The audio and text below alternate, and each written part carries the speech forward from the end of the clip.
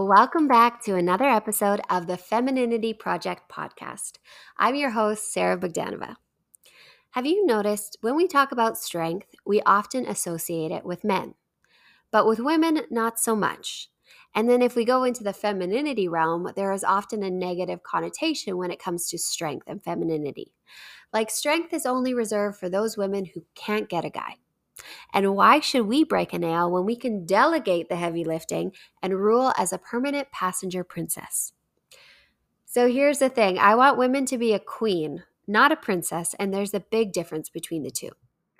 The plan for today's episode is to share why I believe strength is not only a good option, but a necessary one and very sexy, and how strength will look different on a man versus a woman. We'll also look at ways that you may be consciously or subconsciously weakening yourself. And I'll share my top tips on how you can become a force to be reckoned with. We're going to be going all over the map, tapping into wisdom from professional fighters, psychologists, philosophers, biblical texts, and the fierce women of Sparta. Quick pause before we jump in. If you've neglected that subscribe button, now is the time for you to give it some love. All set? Okay, let's dive into today's episode. Some of you know my husband's Eastern European, and for as long as I can remember, I have always been attracted to men from there. They seem to have a composure, a seriousness about them. They say what they mean, and they don't waste words. And this type of intensity, being with this type of man, can really make you feel safe. The other night, we were watching an interview with Patrick Bet-David and Khabib Nurmagomedov, the longest reigning UFC champion ever. If you haven't seen him fight, he was a beast. When he was a child, he would fight bears. I'm not kidding. I'm being literal. He would fight bears. So he tells the story of one day when he was in the US, one drunk guy came up to him when he was in the supermarket and he was trying to bully him, a really big guy. And what he told him was, "You have to be careful because it's not a good idea to joke with me." The interviewer asked him, "Did he stop?" And he said, "Yeah, he stopped. He realized this is real talk and he left me alone." So why do I bring this story up? Besides it being really hot that somebody could fight a bear? Well, it brings me to the first quality that I want you to cultivate, and that is to take yourself seriously. What I mean by that is the things you want, you get comfortable expressing. The things you don't want or the boundaries you have, you don't minimize or apologize for having them. I'll give you an example of one of my clients. She wanted to be a wife and a mom, and she wanted a more traditional role in a relationship. But when she went on dates, this would be a really hard thing for her to express, so she'd minimize it in ways. And the problem with this is it does two things. Number one, it confuses the guy because he doesn't really know what you're wanting. And second, it makes you feel weak because you know what you want in your heart, but you're not putting it out there. When you don't take yourself seriously, it's really hard for anyone else to. They get an incomplete picture of who you are. The lines are blurred. Do you really feel a certain way, or are you just going along with the crowd, trying to please them? Just like Khabib straightened out a drunk bully by saying, "It's not a good idea to joke with me." So can you. This can look like, "It's not a good idea to take my work for granted. I deserve the promotion." Or, "It's not a good idea to laugh it off when I say I want a guy who can provide, because, honey, there are a lot of fish in the sea." Sticking with lessons from Khabib, there is another part in the interview where Patrick was asking him about his fight with Conor McGregor. And in the press conference leading up to the fight, Conor McGregor was running his mouth and saying things that weren't just typical pre-fight kind of quips, but actually insulting his family, insulting his faith, taking it too far. And so Patrick asked him, like, "How did you feel when you were listening to Conor? Were you actually listening to him or were you zoning him out?" And this was his response. He said, "No, I like to listen to people when they talk. It's very interesting because you can listen to them and understand where is their IQ. If you're stupid, what can you do? You can do nothing. If you can't handle yourself, how are you going to try and control myself? If you can't control yourself, if you can't control your family, you have to be quiet. Don't talk in front of a lot of people because they're going to understand who you are. It's better you don't talk, you know?" I listened to him, thought maybe he'd say some good things. Maybe I'm wrong. I know everybody makes mistakes. Okay, but I listened. These kind of people are never going to beat you. They're two different levels. At least you have to be smart. When I listened to him, I understood his level. There was no way we're on the same level. I thought, okay, let's listen to this guy and see where his mind is. This is your level? Welcome to the cage, October 6th. We're going to talk. I'm going to show you who you are. All right, so next two qualities come from this. The first one is self-control.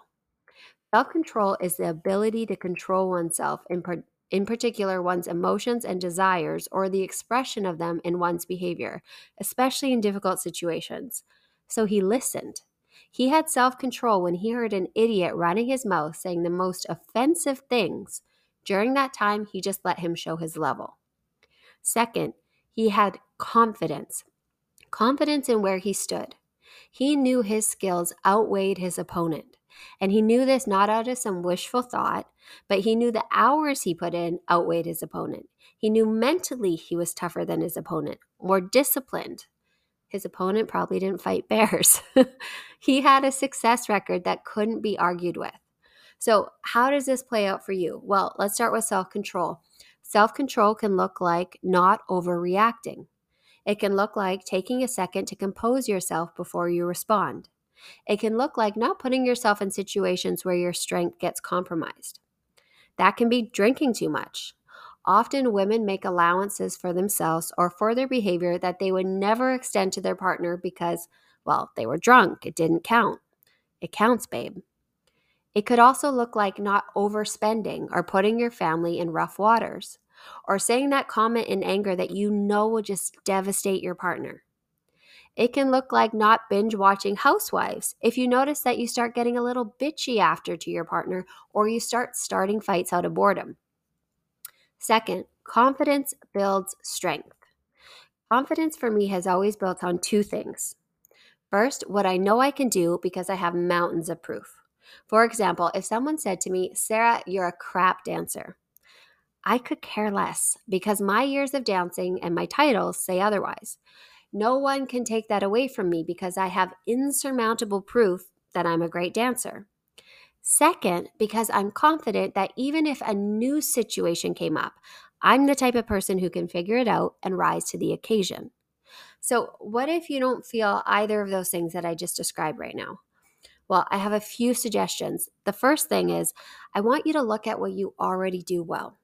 So many times we see our flaws and we look back at situations, and even if we did 90% right, we focus on that 10%. I want you to try and flip that. Look at that 90%. What did you do right? Second, I want you to start doing one thing very well and start building your insurmountable proof. This is going to happen by 3 steps. Number 1, you're going to take yourself seriously enough. Step number 1. Number 2, you're going to develop some self-control to stick to it even when the going gets a little tough, which it will. And step number 3, you're going to have confidence because now you have proved it to yourself. And when you've proved it once, you're going to be able to start building confidence for things that you don't know how to do because you know you're the type of person that figures it out. In the movie 300, there's a famous scene where this messenger comes and speaks to the king. This is what happens. The king says, "Now what message do you bring?" The messenger says, "Earth and water." He asks, "You rode all the way from Persia for earth and water?" The messenger bows. This is where the queen of Sparta comes in. She says, "Do not be coy or stupid, Persian. You can afford neither in Sparta." The messenger gets angry. He says, "What makes this woman think she can speak among men?" The queen responds, "Because only Spartan women give birth to real men." The scene progresses, the king and the messenger get heated, and eventually it ends with him in front of this hole, where the king has the option to either kill him or not. The king gives his whole speech, and before he goes to kick this guy into the hole, he first looks back at his wife. She gives him the nod of approval, and then he does the famous kick and says, "This is Sparta," and then kicks him into the hole. Now, here are some fun facts about Spartan women. They were educated. They had military training, combat skills, and wrestling. This was not the norm anywhere else at the time. Another thing, they were able to own land. They also had more freedom in how they dressed, and they were the only women who competed in the Olympic Games.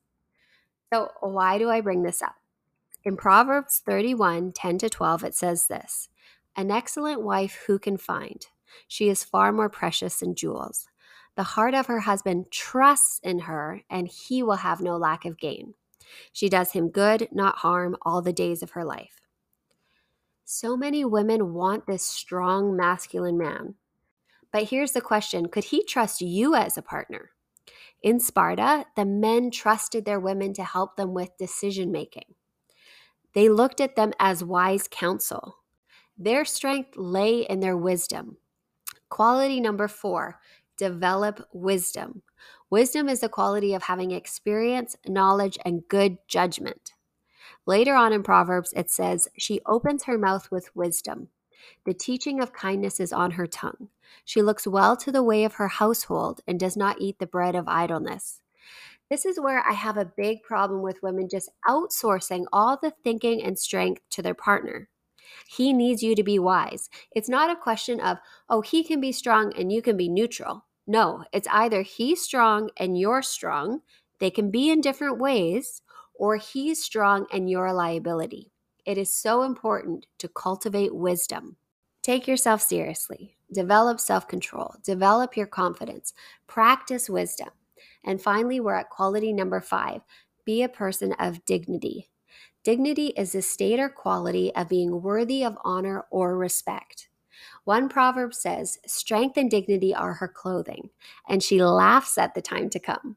I love that visual. In my head, I see a queen, a woman who walks into a room who has so much presence and just commands respect.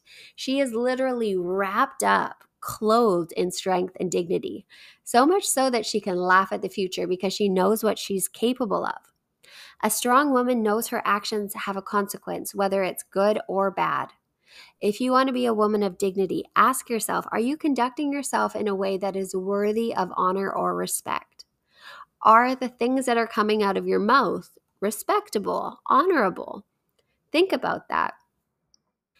If you want to be a woman, a queen, not a princess, these are the qualities that are necessary. Your strength does not need to look the same as a man, but it needs to be there. We can't have the rewards without putting in the work.